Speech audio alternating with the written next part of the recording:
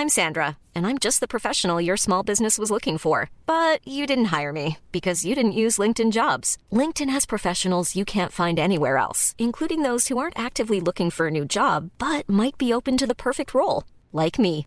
In a given month, over 70% of LinkedIn users don't visit other leading job sites. So if you're not looking on LinkedIn, you'll miss out on great candidates like Sandra. Start hiring professionals like a professional. Post your free job on linkedin.com/people today. Hi, I'm Daniel, founder of Pretty Litter. Cats and cat owners deserve better than any old-fashioned litter. That's why I teamed up with scientists and veterinarians to create Pretty Litter. Its innovative crystal formula has superior odor control and weighs up to 80% less than clay litter. Pretty Litter even monitors health by changing colors to help detect early signs of potential illness. It's the world's smartest kitty litter. Go to prettylitter.com and use code ACAST for 20% off your first order and a free cat toy. Terms and conditions apply. See site for details. Wow. Nice. Yeah. What you're hearing are the sounds of people everywhere putting on Bombas socks, underwear, and T-shirts made from absurdly soft materials that feel like plush clouds. Yeah, that plush. And the best part? For every item you purchase, Bombas donates another to someone facing homelessness. Bombas. Big comfort for everyone. Go to bombas.com/ACAST and use code ACAST for 20% off your first purchase. That's bombas.com/ACAST. Code ACAST.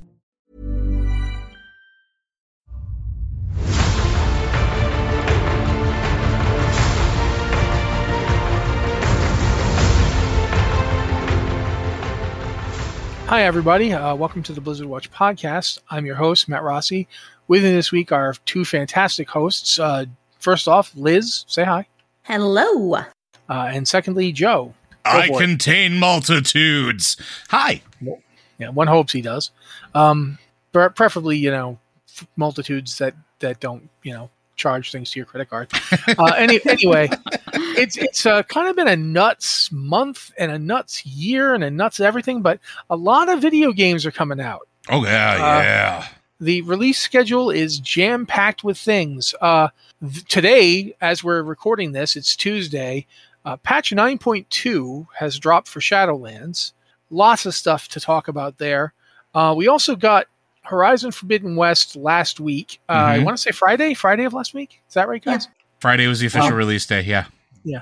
We're getting Elden Ring in like 3 days. Also on a Friday release, yep. The 25th. Guild Wars is a new expansion, which they haven't had an expansion in 5 years.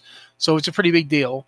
That's coming out on the 28th, so like literally the last day of the month. The Sepulchre, the first one's raid, is going to be opening the first day of March 1st, although it does not have 3 of its boss encounters will not be unlocked. It'll be everything a normal and heroic up to Anduin. Then next week after that, the 8th of March, the entirety of the Sepulchre will unlock for normal and heroic. Mythic will also get the full thing, and LFR will get Wing 1. And then it's like each 2 weeks, I want to say. I think LFR? it's 2 weeks. 2 They weeks, spread out LFR a lot.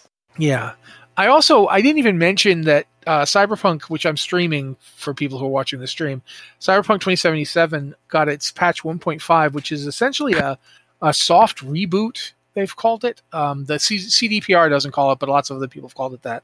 It adds a lot, changes a lot, makes a lot of quality of life improvements, and in general is just, if you're playing the game on a next-gen console, it's just a phenomenal upgrade. It looks so much better. They've also deliberately taken some steps. This is something I found fascinating. They very deliberately have not released certain content for older previous generation consoles. They finally made the decision to say this is a next gen game. It's for the next gen consoles. And that to me is interesting because up till now, a lot of game companies have been trying to get to make both consoles work. Like if you've got a game coming out for the PS system, like Forbidden West did. Forbidden West has PS4 and PS5 versions. And it is a technical game. marvel in regards to like how they did it. Like they made it work really well as well. Yeah. I'm playing it on PS4. I don't have a PS5. And I'm playing it on PS5, yeah. See, I'm pretty sure the PlayStation 5 is a myth and no one actually owns one, and Joe has just hallucinated this whole thing. My cat trying to eat it says otherwise. Dude, that doesn't say anything. Cats try to eat everything. You might have seen a cat trying to eat you. Am I dead? Is my cat turning? Oh God! Ah! Okay. Existential crisis. I remember this with Dragon Age Inquisition, I believe, which was like the last DLC. You needed the PlayStation 3, and it had been playable on the 2. There was something about the last DLC where you had to upgrade it. Yeah. And you couldn't access it otherwise. They had a thing. I remember this because that was the hair patch. Like, it sounds goofy, but I remember that because the last DLC actually fixed the weird hair bugs that were going on. And for whatever reason, the code only worked on that next, quote unquote, next gen console, which was the PS3 at the time. Like, it was a weird Or the PS4. thing. PS4 to PS4. It was PS3 to PS4. Yeah. Yeah, but it was like this weird thing. They could not get it to work on the 3, and it would only work on the 4. It was the weirdest bug. Yeah, I didn't have a 3, and I didn't get my 4 until late. But yeah, it's interesting to see when they do that. I think it's been complicated by the fact that it's been fairly hard to get the next gen consoles. Not even because the companies.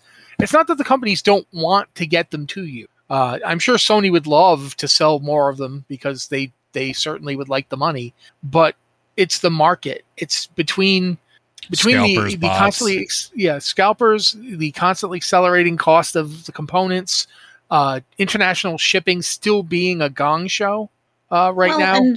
And we still have a chip shortage out there, which has affected GPUs for PCs, for everything. So it's just hard to manufacture enough. Yeah. The chip shortage, for those of you that are, I see some comments coming in chat here. The chip shortage isn't going into 2023. It is projected to go through 2023, which means we're probably not going to start getting back up to even remotely close to standard production for PCs and even smart devices. Not even just next gen consoles until maybe 2024, maybe 2024. Yeah, it is the between the complications of international shipping, people who've decided that no matter what people tell them, weird cartoon apes are really valuable and you must have them. It's just like I've said before. No one at any point in Planet of the Apes realized that the true menace wasn't talking apes, but depressed looking pictures of apes that apparently congregated in a yacht club of some sort. Yeah, I don't know. I got nothing. Yeah, no idea what's going on with that. But so yeah, gaming right now is in a really interesting place where I think it's fair to say a lot of games that got pushed back from 2020 and 2021 are coming out now. Mm-hmm. And that's why we've seen we haven't even gone into the March releases, and there's quite a few March releases. Like Tiny Tina's Wonderland is coming out. That's one I'm interested in, which is a completely different type of game than what it's based off of. Like it's got the core of it, but oh my god, so excited for it. And I mean, it's just there's a lot. There is a lot going on. I think it's kind of we do need to talk more about 9.2 because you guys a lot of people come here for the Blizzard part of Blizzard Watch. I am really fascinated by this patch because it simultaneously feels like it's been like a year and a half by now, right? This game started like Shadowlands expansion started in November of 2020. That's when we finally actually got it, or was it October? It was November 23rd, if I remember correctly. Okay, yeah. So it's actually a year and a few months in now. We're in February going into March. It's like a year, 3 months, 4 months. So that feels like simultaneously it feels long and short to be on the final patch. I mean, to be fair, I think it's just because we haven't been getting them as quickly as we have, but they've been meaty updates, right? This one's pretty freaking big. Yeah, it's huge. And also it's been a really long time since 9.1. We got 9.1 in June? Yeah, June 2021. So that's a big gap. Yeah, and we got a 9.1.5, but that was it was QOL tiny thing. Yeah. Yeah. So, and we're going to get 9.2.5, and that's going to have the cross faction stuff is said to be for 9.25. But it's not. We don't unless they pull another Wrath of the Lich King and throw in like a small one boss raid at just at the end for some reason. I think it's going to be more like Legion, where after the last raid it was done. And the next thing that came out was bridging the gap to Battle for Azeroth. But we have no idea. We have no idea what comes after this. This is the end, but we don't know what. We don't really even know how the fight resolves. We know that it's there. We know that there is a fight, but no one's really seen it yet. It's been on the PTR a little bit, I think. Mechanic wise, but they didn't put anything of the ending of it in. So like, it's been like, here, we're going to test this phase, or we're going to test this thing to see how it goes. They're playing this one a little bit closer to their chest, which is, I think, okay. No, I thought it was interesting that they're not even releasing anything past Anduin the first time, for the first week that the raid is even out. I kind of think it makes sense though with the way the story's going too. Like we'll probably talk about this on Lore Watch this coming Sunday. But like it's an interesting choice, but I think it fits because what would you do naturally if you like get to this point where you rescue Anduin? You'd probably take a beat to make sure he was okay or whatever was going on with him was set before you moved on to the next leg of the journey, which was like the final confrontation. So like people I know, some people are like real salty about it. And I've seen some pretty terrible comments about like the release schedule for it, which don't be that person. I don't think we have to say this again, but I'm going to say it again anyway. Don't be that person. But like it makes sense for a story beat wise why it would take a moment to collect yourself before heading forward. I mean, I think there's room to discuss like why they're doing it and discuss what it means. Is fine. No, discussion is fine. I mean, going on like yet another tear of insults and abuse is not. And I think I'm well established. Everybody here is well established as not supporting that kind of thing. Mm-hmm. But I do think it is really interesting because it's going to have, and I think to some degree on purpose, like I'll throw this out to you guys, see what you think. I think that part of the reason they're not doing it the first week when normal and heroic start is because they don't want Mythic Raiders to get to run the normal/heroic versions and get an idea of how the fight is going to feel. I think that's part of it, yeah. Like, Liz, what do you think? I mean, maybe it's part of it, but I don't think it's the whole motivation because Mythic's going to go live and they're still going to be running normal, heroic, whatever, probably heroic splits to gear up, before they dive super far into Mythic. At some point, they're going to go back and do that. So they're going to be able to see the fight before they go into it. Can I just go on record and say that I hope that week? Can I just go on record and say that I hope the jailer fight is not another 15-minute fight, please? Oh boy, I hope not. I got some bad news for you. It's got 4 phases. So did the Thunder Sylvanas King. Fight was exhausting. The Thunder King had 4 phases, and the Thunder King was not 15 minutes. I'm just throwing it out there. I feel like you're gonna. I am just talking purely on what I've looked at the mechanics of this thing. But the sheer amount of go to this platform, do this thing feels like it's going to be a long fight. I feel like it's going to be somewhat like the Denathrius fight. You know what? I'm okay with that.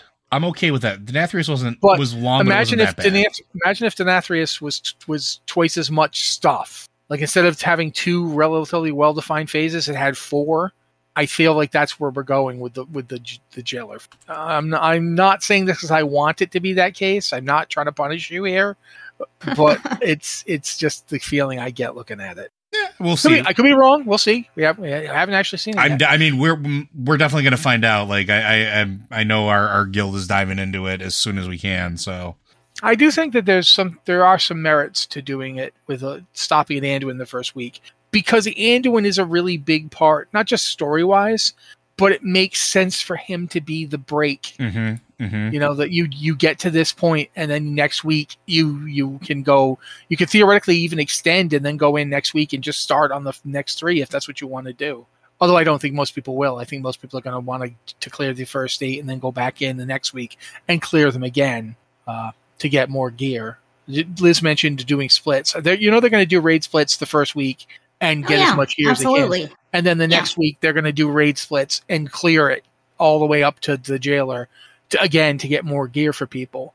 And then they're going to go in and do Mythic. So that's dead on. That's going to happen. I do wonder if we're going to see this in the future with other raids. Every time they do something like this, I always think, are we going to see this again? Because if you look at the staggered LFR schedule has become a mainstay.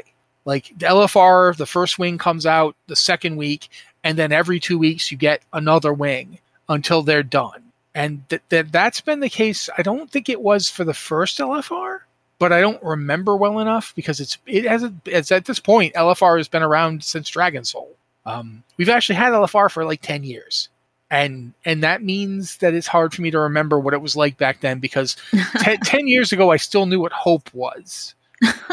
So But I do think that we might actually see this happen for other raids that will have phases even for normal and heroic, where you can go this far this week, but next week you can actually go further. I think it's interesting to see staggered content release in that way, and I'm not sure how it'll play forward. But there's lots more to talk about for 9.2, so I'm going to try and move on to some stuff that Liz handily mentioned.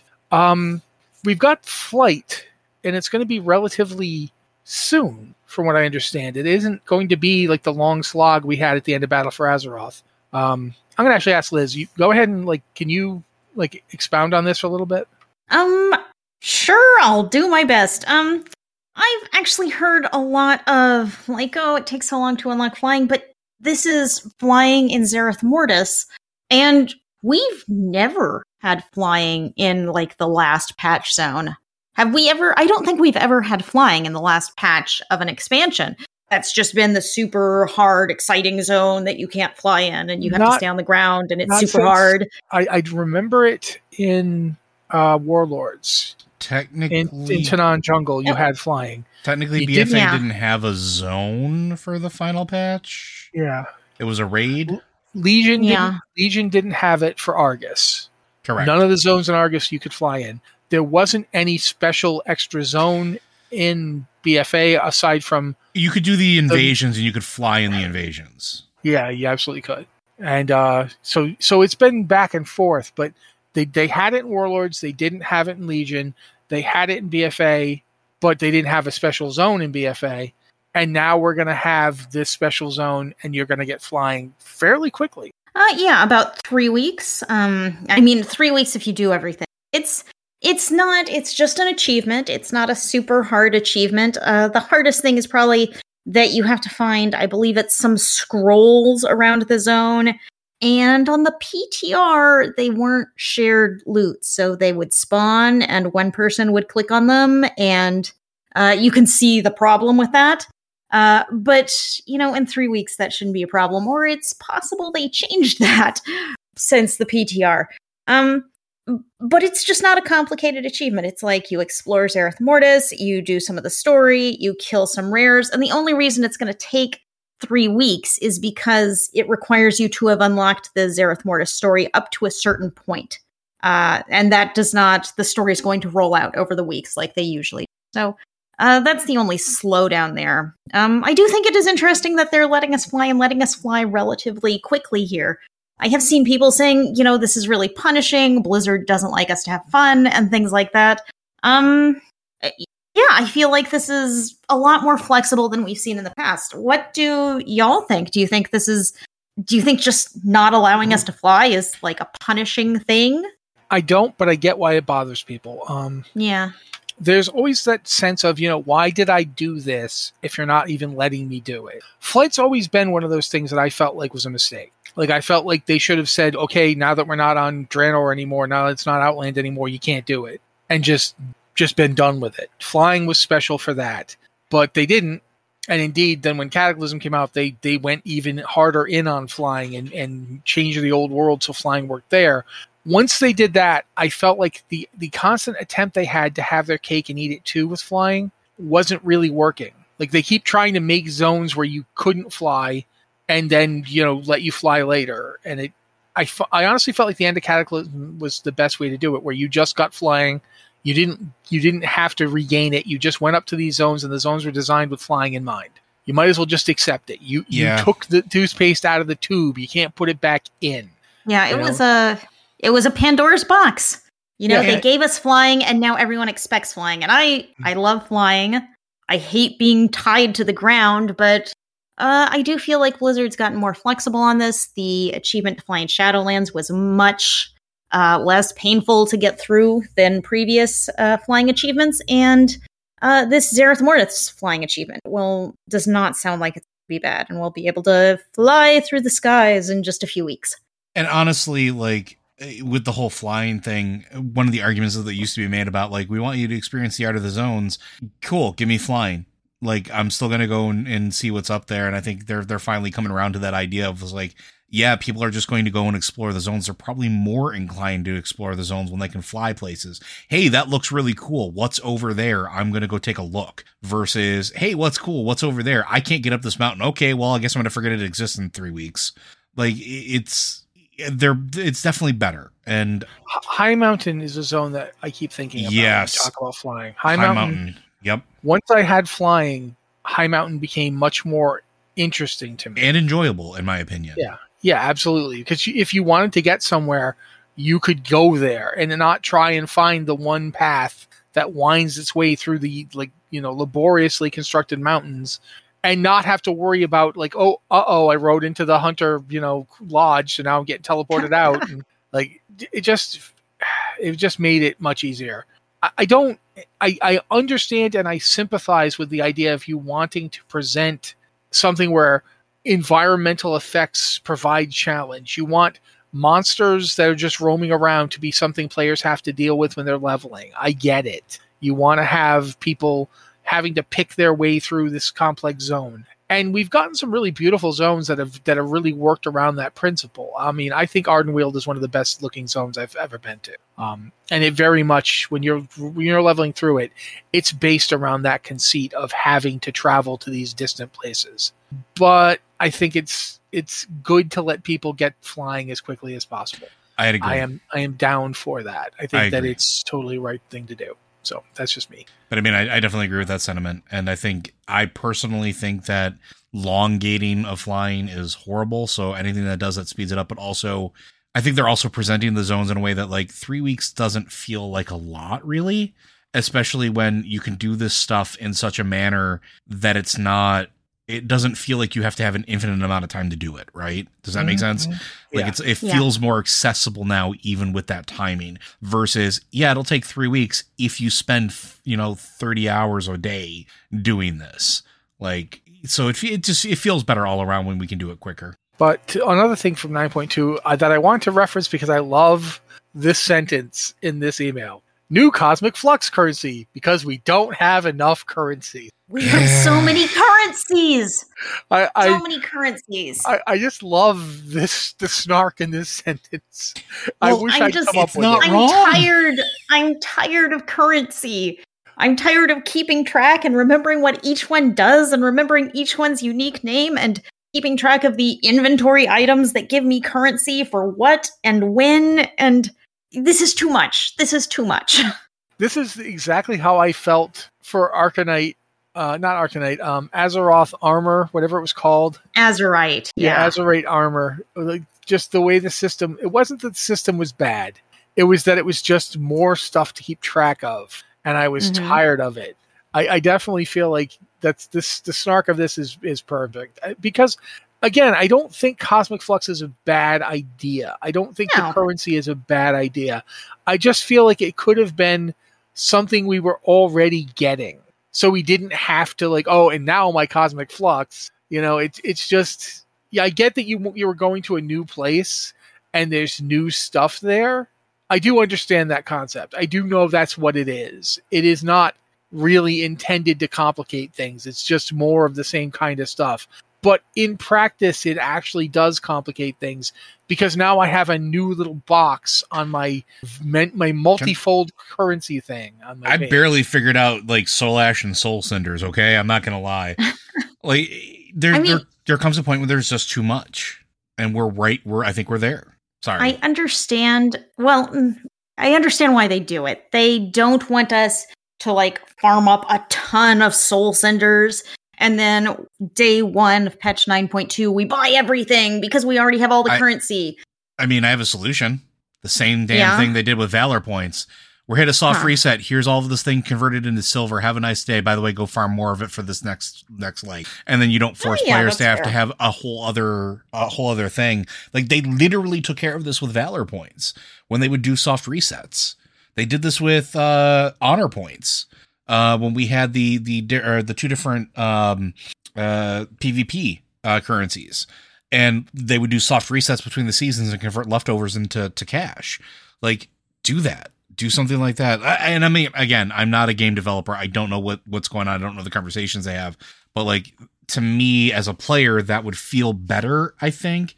and also solve the farming problem versus, here's another currency to keep track of and worry about and have on your bars and cluttering the UI. Because that's another thing too. That UI is chock full of stuff we don't use anymore. Sorry. I feel very strongly about this. Yeah, I just, like I said, I liked that sentence. I think it sums up the problem pretty effectively. But it is, if you're going to be gearing up an alt or gearing up your characters in patch 9.2, you're going to want to know about Cosmic Flux. And you're going to want to understand what the double legendary system is. Oh, Lord. I had to find it. We found a video that like breaks it down in like 5 minutes, and I had to watch that thing like 6 times. Yeah, it is basically you'll have one legendary that's your original legendary that you're wearing anyway, and then there's the new one that you can that comes from your covenant. That's the only one you can wear with another legendary. It isn't. And then there's of course or something. Yeah, it's all Cosmic Flux. It's to upgrade legendaries to rank 7. So I mean, the interesting thing about the new legendary is that it's a covenant legendary, but it's the covenant legendary for all covenants. Like you can switch covenants and it's the same, your legendary switches instead of having to make a new legendary, which headache, super headache if you liked the covenant legendaries for more than one. But it gets even more complicated than that because you're going to earn it with reputation and in a belt slot that's, I think, item level 265. Yes. And you can't upgrade it. You can't upgrade that. To upgrade it, you need to get more reputation and then buy a memory and then you can craft it on something. But the one you can buy is just, it's locked to a belt slot and it's locked to item level. So it's just like, this is like an extra layer of complication that I don't understand. It's not even just that it's complicated. It's that it is just yet another step. Yes. In a situation where I'm looking at like rank 1 legendaries and how to get them to rank 6, like it's just what? Like why am I have to get soul cinders again? And it's just yeesh. This and it's always it's per legendary and it's per legendary tier. And it just, it's a lot. It is a lot. And it sounds like we're complaining, and maybe partially we are, but like this I straight up am, man. I'm not trying it. But I am complaining not because I hate the game. Yeah, well, that's the point that I was going to make. But yes. I do feel like there's a certain point where you're like, they're making good strides towards making stuff more accessible. I feel like the interview Eon gave about 4 or 5 months ago now, actually closer to 6 months ago now, where he talked about how they're like listening to the players and they're trying to make things more accessible and make things easier for all. That's all there. And they are working on that. It's good. It's just going to take time. But the stuff with the legendaries is very much the legacy of Shadowlands when it went live, where legendaries were, I'm going to just go with what my wife said. I don't want my gear to be a baffling ordeal that I must puzzle my way through. It is like, what is, I remember a time when legendaries where I got a drop off of a guy and then I went and got a hammer made and I combined them and then I had the thing. Now it's like, step 1, gather forth the flux of the cosmos. It's like what? Okay. And the thing that Liz pointed out, at least the belt thing switches. At least if you're changing your covenant, you don't have to craft an entirely new legend. I will give them that. I think that's a good move. But I think the thing is that if you already have your covenant legendary, I don't think that works for double legendaries, does it? It has to be this new switching one. It has to be the new one, I think, if I remember reading it So correctly. it's like my character currently has a covenant legendary equipped because it's really good for them. And I'm not going to be able to double legendary with that. I need to get a new legendary of the legendary I am wearing. So it just seems like a complicated system. And I don't think it's very accessible because it's hard to understand. Like, this legendary you'll get works differently than all other legendaries. I don't know that it's explained very well in the game. And it's a whole thing that doesn't make a lot of sense. I almost kind of wish that they would. This is what I wish the player council would have wound up doing with some of this stuff is, hey, if we try to explain this to you as a person who only plays the game and not as a developer, do you understand what this is doing? And if the answer is no, going back and seeing how we can explain it better. Because like I'm going to quote sort of a weird thing for this, but I always think of Office Space when this comes up. And I always think about, I'm the guy that talks between the customers so the developers don't have to. And it's like, they don't have that person anymore that goes and says, does this make sense? Do you understand this? Until it's actually released to the wild, because there's only so much testing you can do on a PTR. There's only so much you can do, because to be perfectly honest, and we've talked about this before, and it's the same thing with like testing any sort of software. Anything you do with the PTR, it's going to be a very limited window and a very limited amount of people that are actually going to do it, try it, and submit feedback. And it's like, I think that the number is like 2% of players that actually play on the PTR will give feedback, and maybe 1% of that feedback is constructive, versus, quote unquote, this sucks, and then nothing else. I'm not saying that that's exactly how it is, but like, I remember it being like a really shockingly low number. And then you get to production where it's pushed out live because it's the best that they can make it. And then you have players that find out exactly how it's going and start being vocal about it like we do, so that maybe hopefully they can adjust things to begin with. But if there was somebody that could actually interface that earlier, or something to encourage players to experience it and give feedback earlier than waiting for actual release, we'd probably solve half of these problems.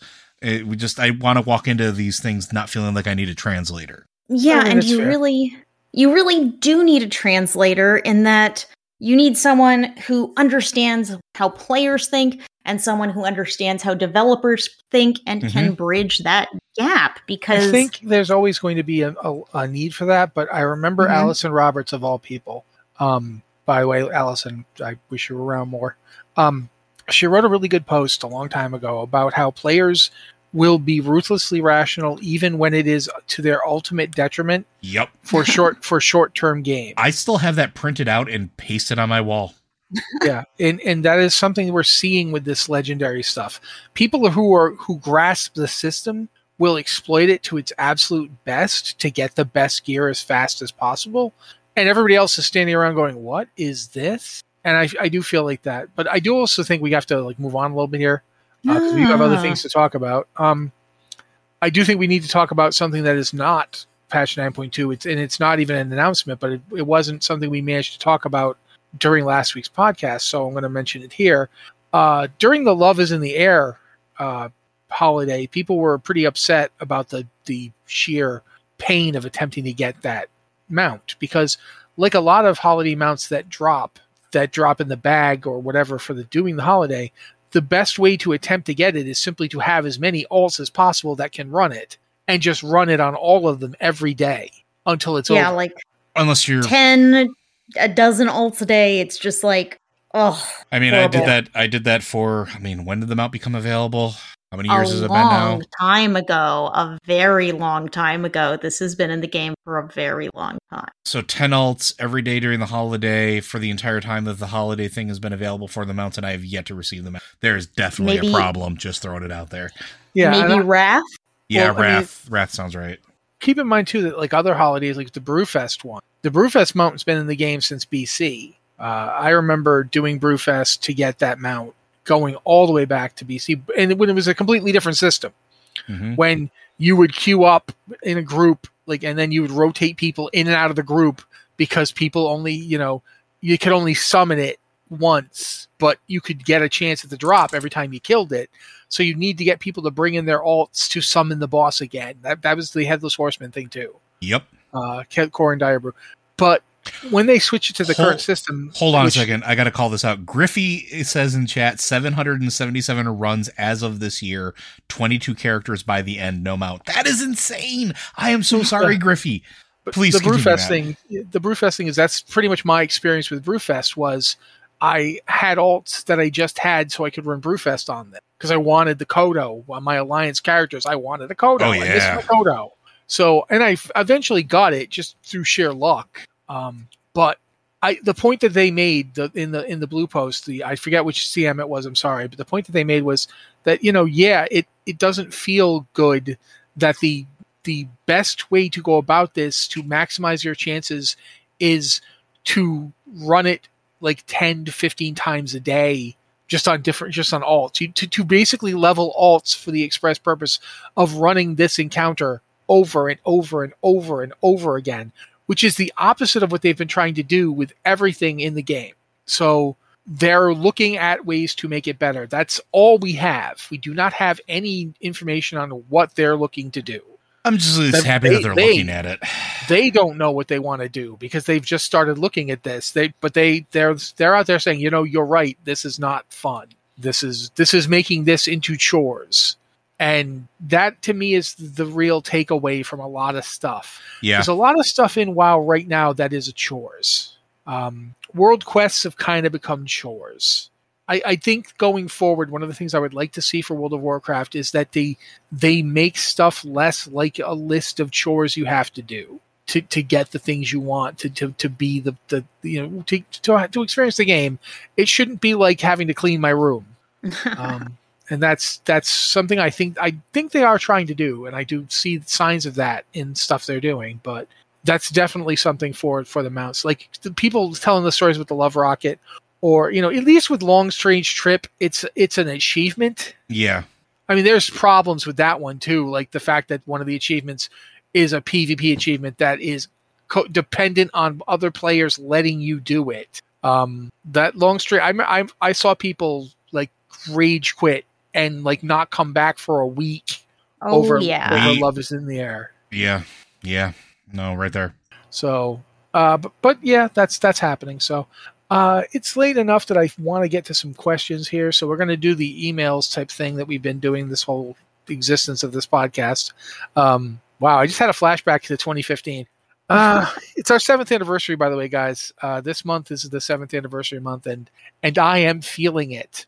Cause 2015, we started this in 2015. Anyway, if you have a question for the podcast, hold on. I got to mold her into a skeletal corpse covered in cobwebs. But while I'm doing that, you can either email us at blizzardwatch.com. No, sorry, podcast@blizzardwatch.com with the subject line podcast or Blizzard Watch, so we know it's for this show. Or you can go to our Discord. We've got 2 channels, one of them for patrons because we want to give patrons a decent shot at getting their questions answered. That's the Patron Q and Podcast Questions channel, I believe, and the other channel is the Q Questions channel. You can ask there if you're not a patron, but we do look at the patron one first because they pay the bills. It's a nice thing we do for them because they do a nice thing for us and let us have a website and let us do the things we do. So, as is always the case, I like random chance to determine who answers the first question. So, I am thinking of a color. Mauve. Joe, you're up. The color had nothing to do with it. Just I wanted you to know I was thinking of a color. Fantastic. You're up. All right.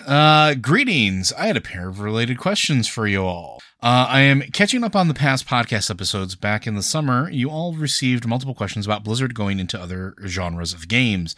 I also remembered from years ago that Joe also mentioned one of his favorite games was Freelancer. To jog the memory if needed, the lead characters were Edison Trent and Junko Zane. I love the space sim type games. No Man's Sky is one of my favorites right now as well.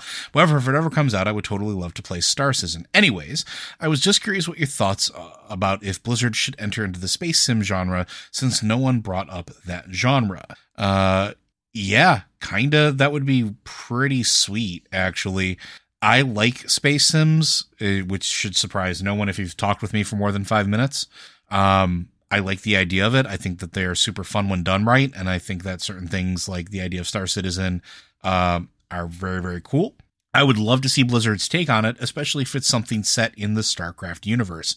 The StarCraft universe is one that we have barely explored. Let's be perfectly honest. We have what we've seen in the games, but they're always RTS focused for obvious reasons. I'd love to be able to explore things like planets and star systems and what else is out there. What has the Zerg consumed? What hasn't the Zerg consumed? What other human settlements are out there? We know that there's entire things, like there's 2 completely separate, like, human civilizations, for the lack of a better way of putting it. What do their worlds look like? We've only ever seen, like, really a bar on a backwaters planet, and I think that's really it. And like everything else has been on starships. Let's explore that a little bit more. You could do some really cool stuff with that. And I would 100% gobble that up. So that's my take. What do you guys think? I don't know that I think anything that you haven't said. It's like this feels like a natural for the StarCraft universe.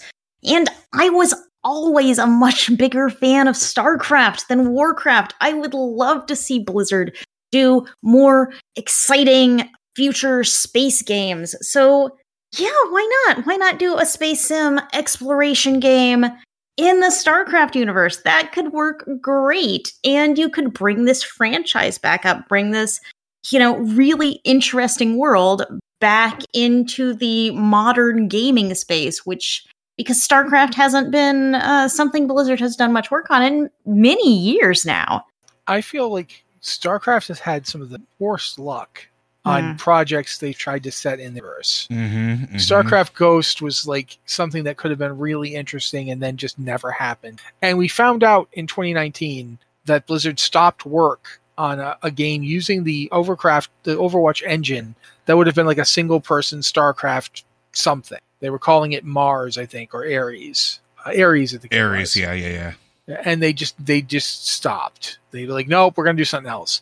I feel like I'm hopeful that despite the fact that there are a lot of possible bad things that could happen with the Activision Blizzard being purchased by Microsoft thing, I remember, I think you made this point, Liz, that they put StarCraft front and center.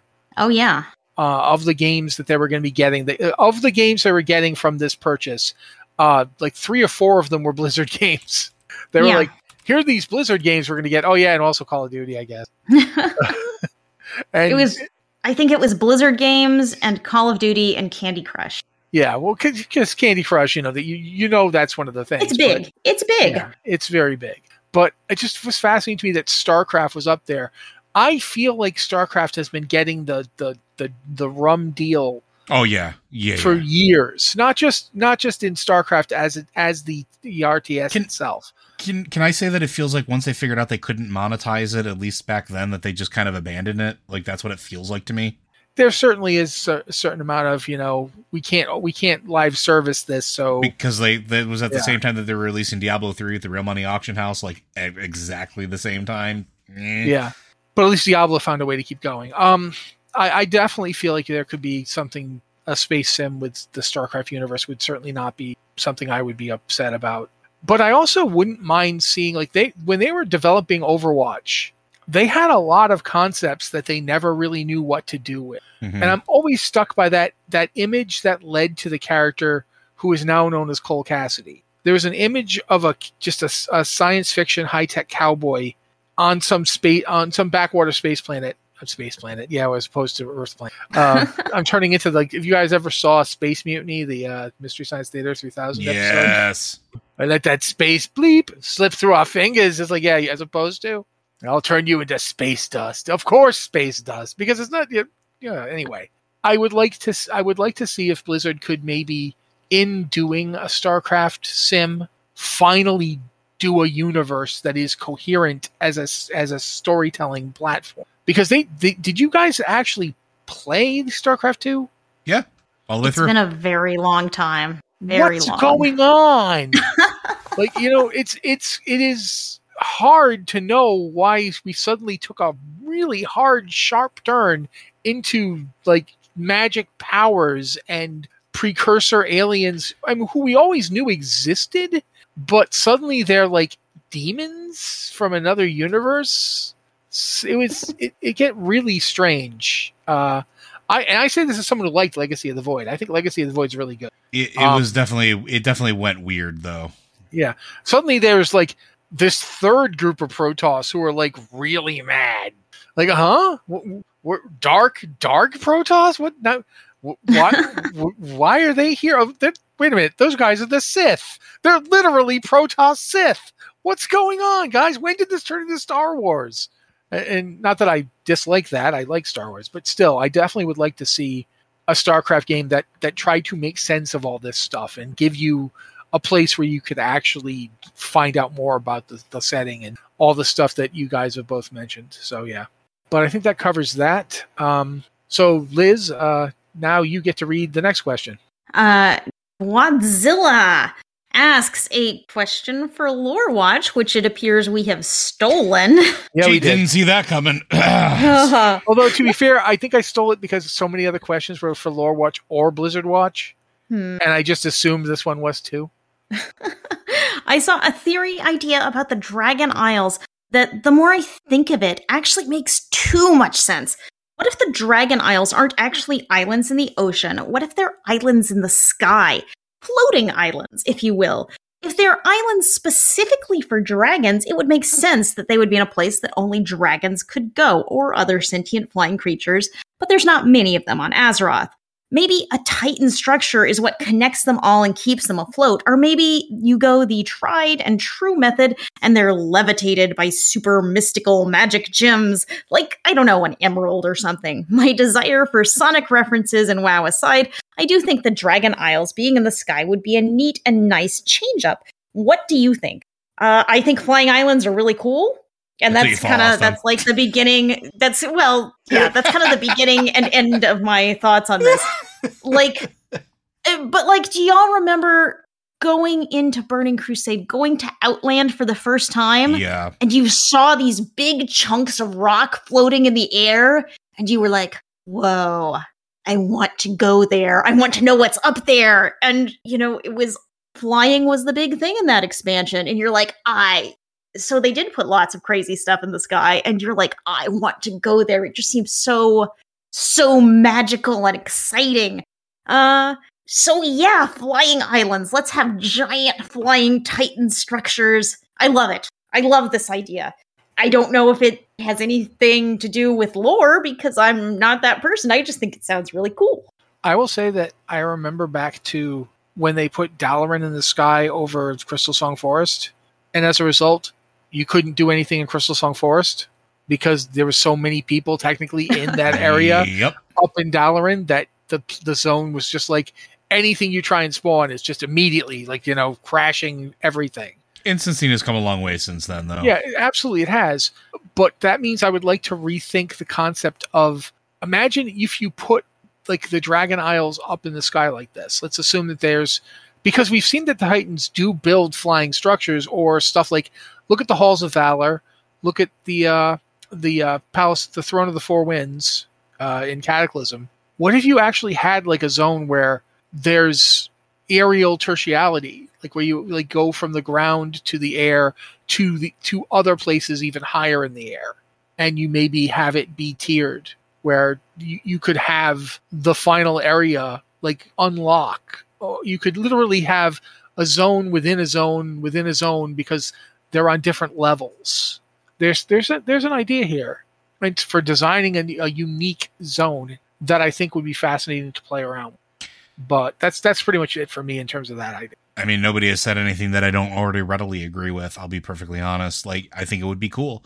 I think it would be potentially something different because it's something that I've always thought about since going through like those particular zones in Cataclysm, like going through and seeing like this elemental plane of air and being able to do like raid in a dungeon there. It's like, well, these are more than a raid in a dungeon. We know that, kind of like the Firelands. The Firelands, the representation we see is a small chunk of it, but it's supposed to be more vast than that. Like, I would love to see something along those lines. I think it would be a really cool thing, and it would have a very distinct potential dragony flair. And I would be here for it. So I would be down. That's the TLDR. All right? And with that, Joe, you've given yourself a question to read. Indeed, which is another one that was for either Lore Watch or the Blizzard Watch podcast from our friend Vertigree. I bought the new card set with gold today. The new Onyxia, the 4th Onyxia card, is just so cool. She's so awesome and was never found in the Shadowlands. I loved her appearance in the Chromie short story Visage Day and was delighted at her musical roles in the United and Stormwind and Onyxia's Lair cards and trailers. What story in Warcraft is there to tell? What cool tricks are up her sleeves? P.S. I just now thought of this wild thing. Hear me out. She split Varian in half. What if she split herself in half before any of her deaths? I believe it would be incredible. Don't really have a strong opinion on the Hearthstone side of things. Not gonna lie. But what do you guys think? The new Hearthstone set is kind of fun. It's Onyxia themed. It has a trailer that Onyxia sings like a little song. That's the trailer, is Onyxia singing a song, because Hearthstone just does that. That's how it works in Hearthstone. But the new Onyxia card is Raid Boss Onyxia, because the set really draws back to the original Onyxia's Lair raid. And the thing is, you play Onyxia, and surprise, it summons a bunch of whelps when you play the card. And Onyxia is immune until you kill all the whelps, which that does kind of feel a little like playing in Onyxia's lair. So I think it's cool the way they've mirrored sort of the WoW raid mechanics in a weird way in Hearthstone. Yeah. Matt? I think it would be as easy as saying that Onyxia didn't die, that it was a construct or something. I could see Onyxia coming back. I would actually, though, here's my thing. I was disappointed in Cataclysm for one reason. We got a ton of giant, angry kaiju Deathwing, and absolutely none of the political machinations of, Lord Prester. Mm-hmm. The guy he pretended to be, to like, Deathwing is sharp. Yes, he's evil and crazy, but he's smart. I really didn't get any of smart Deathwing out of that expansion, and I was really sad about it. We talked the other week about how they've brought Nefarian back in the Seasons of Mastery for WoW Classic, and they've added stuff to the fight. But part of the fun of Nefarian was that he wasn't just a big angry dragon who breathed fire on you. He was clever. He mitigated the fight with his abilities. He caused you to do things that you didn't normally want to do to make things harder for you. He had those ad waves. He used the shadow flame. He was a thinker. And even when he came back in Blackwing Descent, the encounter was very much about him using weird research and strange alchemical stuff and reanimating his dead sister, and just how we never even found out how he came back. You know what I mean? Like, he died. Yeah. We cut his head off, and yet Deathwing showed up in Stormwind and pulled the heads off, and suddenly they're both moving again. It's like, what did you do? It's And it's the same old thing. Tempest Keep was merely a setback. Yeah, but I'd like to see, I would like to see Onyxia come back through some means, just because I would like to see more of these characters. I mean, also, now that I'm thinking about it, the only thing we've really heard about Dragon's death is really been Ysera in all of Shadowlands. I'm sitting here thinking about it now. We've got none of the other stuff. Yeah, Malagos never showed up. Malagos isn't there. Sinestra's not there. We know Sinestra was raised by the power of the Maw. Yep. Because, the Lich King did it. What happened to, Sorry, not Sinestra. Syntharia. My bad. What's his name? The prime consort for Alexstrasza. Why can't I think of his name now? Crassus. Coriolis. Yeah, Coriolis. Where are they? What happened to them? And we were talking about this before. Maybe the Dragon Isles plays a part of that. Maybe Ysera is an odd one out. Maybe when dragons die, they don't actually go to the Shadowlands, and that's why you can do some of those weird things. Maybe there's a Titan facility that gathers their souls before they can go to the Shadowlands normally, and reconstructs them or something along those lines. We saw Elune deliberately grab Ysera's spirit and hang it up in the sky. It's pretty obvious that Elune directly sent her there. Yeah, which we now know because Elune was trying to help Ardenweld, so we know that was part of it, right? Plus, we even see Ysera's spirit walk through the Emerald Dream. Yep. And you do the Emerald Nightmare raid, so we know that she went through the dream on her way to the Shadowlands. Maybe that's why she was there. But regardless, yeah, I would love to see more Onyxia. And maybe, and maybe we could start doing that. Maybe that could be what the Dragon Isles, if it becomes a thing, maybe that's something that it could do. It could start answering those questions for us. Give us more Onyxia. Give us more of what happened with flashback quests or things like that with the political machinations. There's a lot of, I'm getting all excited. I'm sorry. Okay. I'm starting to get really jazzed with this idea. There are some really, really cool things you can do with this. People are talking about, I'm tired of dragons. I'm not. Give them to me. Give me more information, because we know literally nothing in the grand scheme of things. We know only what Titans have told us, which we know is unreliable at best. Like, let's get more of this, please. Okay. And now that we've done that, I think we're going to move on to the next question, and that's going to actually bring up something. So, Liz, if you don't mind. Here is a question from Airlock. What was your favorite WoW machinima? Also, why has WoW machinima almost disappeared? I'm going to have to go with a classic of Illegal Danish, which, I don't know, it was so weird when it came out, and it stuck in my head all these years. It's such a crazy, weird thing that they're questing for this illegal Danish, and none of it makes sense, but it's great. Yeah, see, you're laughing just thinking about it. Because I remember it. I remember it. Yeah. Oh. What was it? What about y'all? What was the one? I have 3 possibles. Go for it, man. I have to look up the name of this one because I can't remember the name of it. Please, go. There was a machinima that basically used Black Rock Mountain as its setting, and the song Skull Crusher Mountain by Jonathan Colton as the base of the song, of the machinima. It was just WoW characters singing the song Skull Crusher Mountain. If you've not heard the song, then I recommend you go hear it. It was good. The second was, do you guys remember the guy Gnome Chewer? Yes. He did some really amazing stuff with the then WoW engine. We're going back 11 years here, but the one I really liked was before Cataclysm came out. He did a Gilnean Like Me, using the song Wolf Like Me by TV on the Radio. And it was just really good. The song's good. The animation's good. He did a really good job of showing like the then Worgen model, which was the one from Wrath of the Lich King, not the one we got in Cataclysm because he didn't have access to that. But it was really good at, brief little story of them at the Forsaken invading Gilneas and finding out there's werewolves there and getting chased down and murdered. It was good. I remember when they did the cover of Werewolves of London, but it was Werewolves of Gilneas. Yeah. I remember that. Yeah. And my third one, this one's kind of hard because it's a joke to so many people at this point because it's been brought up a ton. But I do like Blind.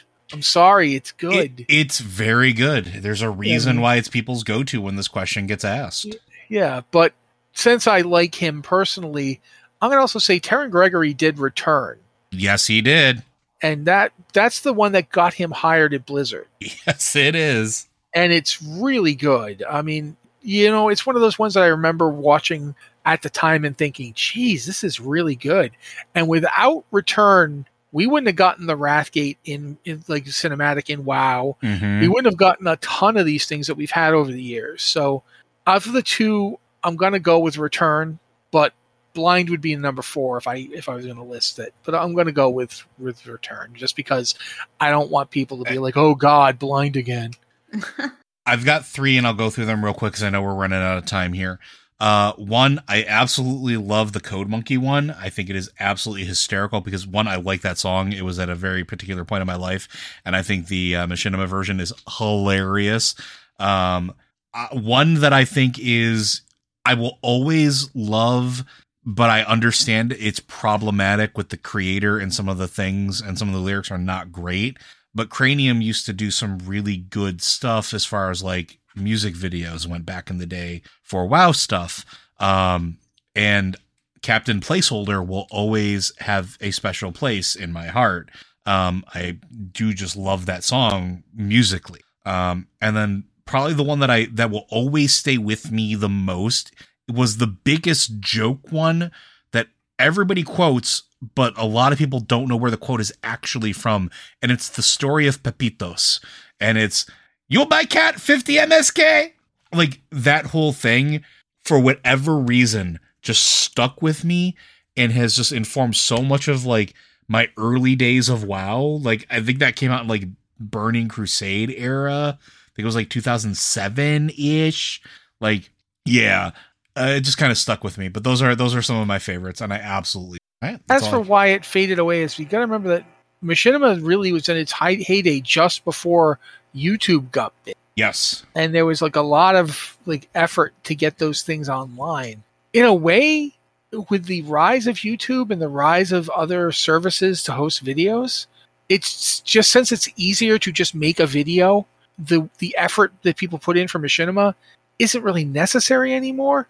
And nowadays, that kind of stuff that you saw in Machinima is done through other means. A lot of people don't use games to do that kind of stuff anymore, for various reasons. I'm not 100%, I'm not an expert, but I definitely think that the change around, I remember having to go to machinima.com and download videos to watch them. Yeah. You could not stream them. You had to download them. Yeah. Yeah. I think YouTube really only started getting big around 2006, right? End of 2006, beginning of 2007 is when YouTube really started hitting its stride. Weird to think about, right? Yeah, the original WoW and this stuff is when it came out in wasn't 2004. owned by Google. It wasn't owned by Google. So I think that is a big part of it. That they stuck in the head and became more important to us because A, they were harder to make and get online, and B, in order to watch them, you had to make significant effort. And paradoxically, when videos could be more easily made, they tended to move away from the constructed formula of Machinima and into stuff that's more, easily accessible. But that's just my theory. I don't actually. But I guess that's going to wrap us up tonight. You guys think? Yeah, we are at the time marker as far as my stopwatch says. All right. Then, Liz, you got something? Because I thought you were going to say something. No. Okay. I'm always trying to make sure. Joe, if you don't mind. Time to do the thing Blizzard Watch is made possible due to the generous contributions at patreon.com/BlizzardWatch. Your continued support means this podcast site and community is able to thrive and grow. Blizzard Watch supporters enjoy exclusive benefits like early access to the podcast, a better chance at having your question answered on our podcast or The Queue, and an ads-free site experience. Thank you very much, Joe. To all you guys listening, thank you as well. I'm having a real hard time talking all of a sudden. That's great that you're stopping talking during a podcast, Matt. If you guys have a question for the show, as we mentioned before, you can send it to our podcast at blizzardwatch.com email. And I wish you would. Seriously, it's really nice to see emails in there. Or you can also use our Discord server. We've got the Patron Q and Podcast Questions channel and the Q Questions channel for non-patrons. This has been the Blizzard Watch podcast. On behalf of myself and Liz and Joe, I want to thank you all for being here with us, and we'll be back next week.